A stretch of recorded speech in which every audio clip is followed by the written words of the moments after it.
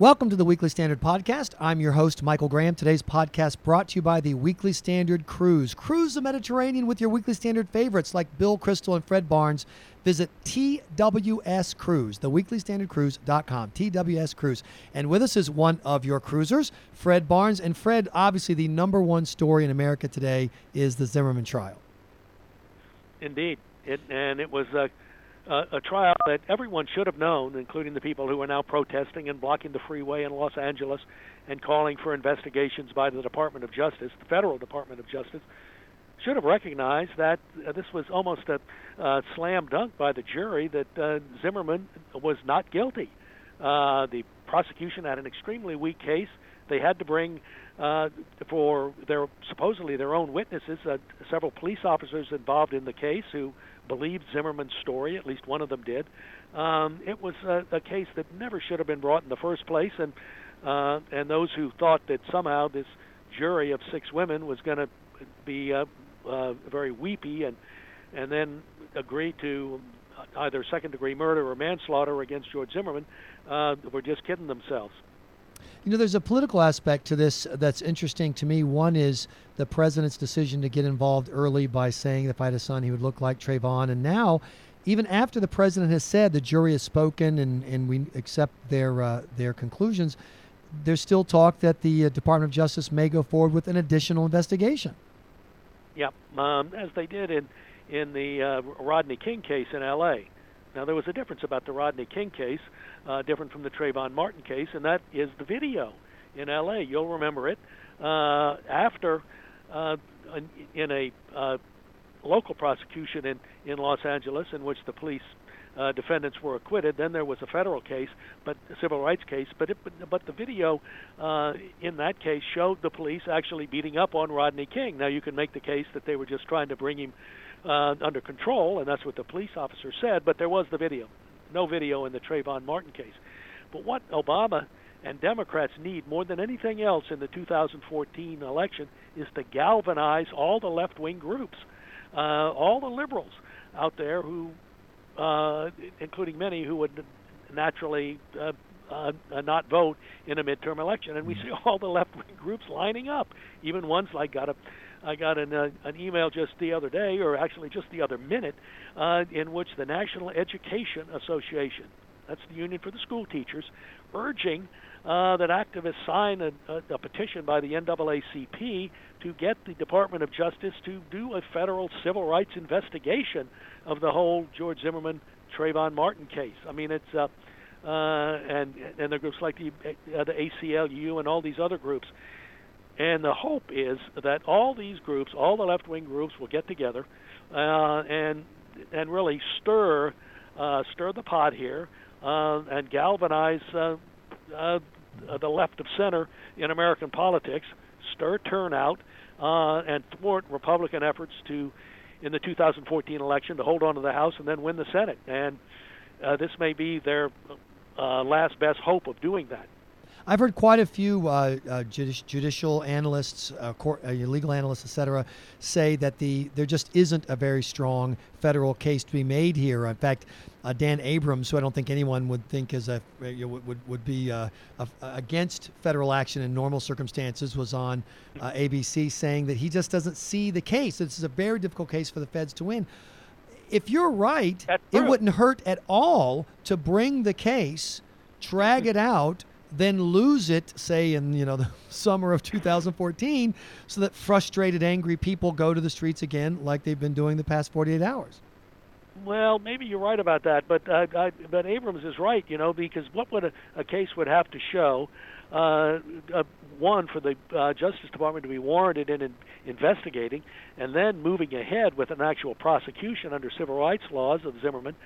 They have to show that he acted in his struggle with Trayvon Martin purely for racist reasons, that he was bigoted against Trayvon Martin because he was black, and in other words, that it was a hate crime. Mm-hmm.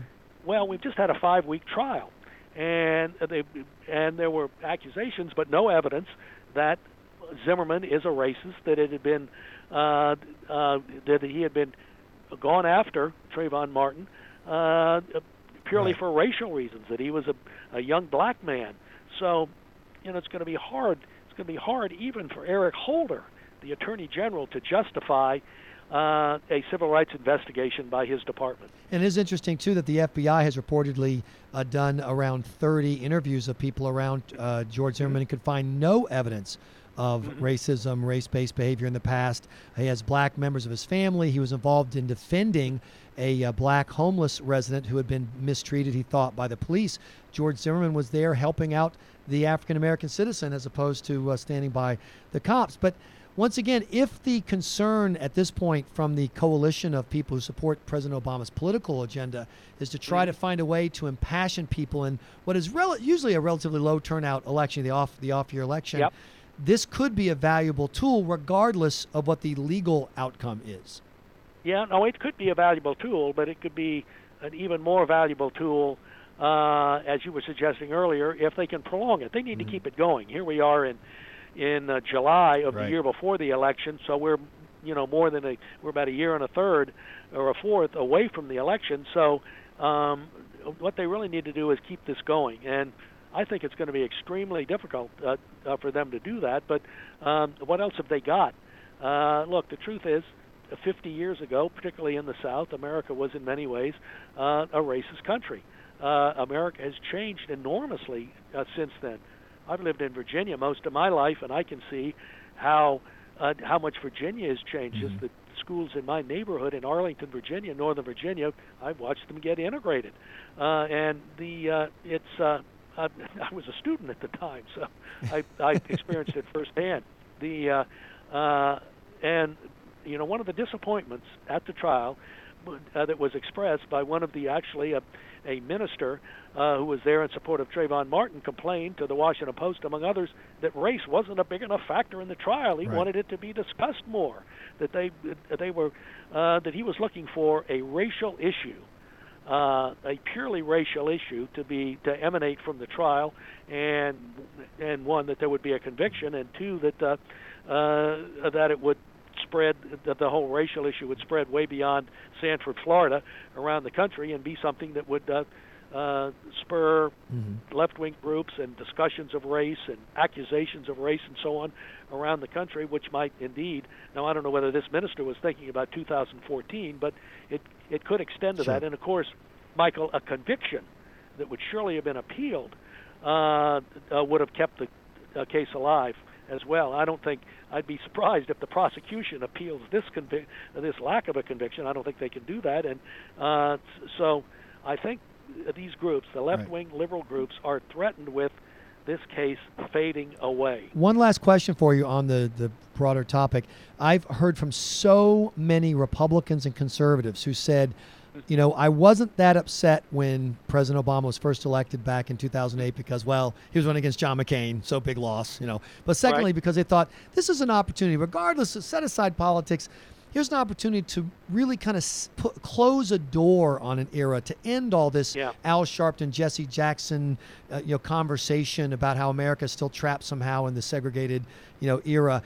And I have to say, it's the number one reaction I've gotten since the verdict in my talk radio web world has been disappointment of, we thought we were past this. This seems so O.J. Simpson. This seems so Bill Clinton era.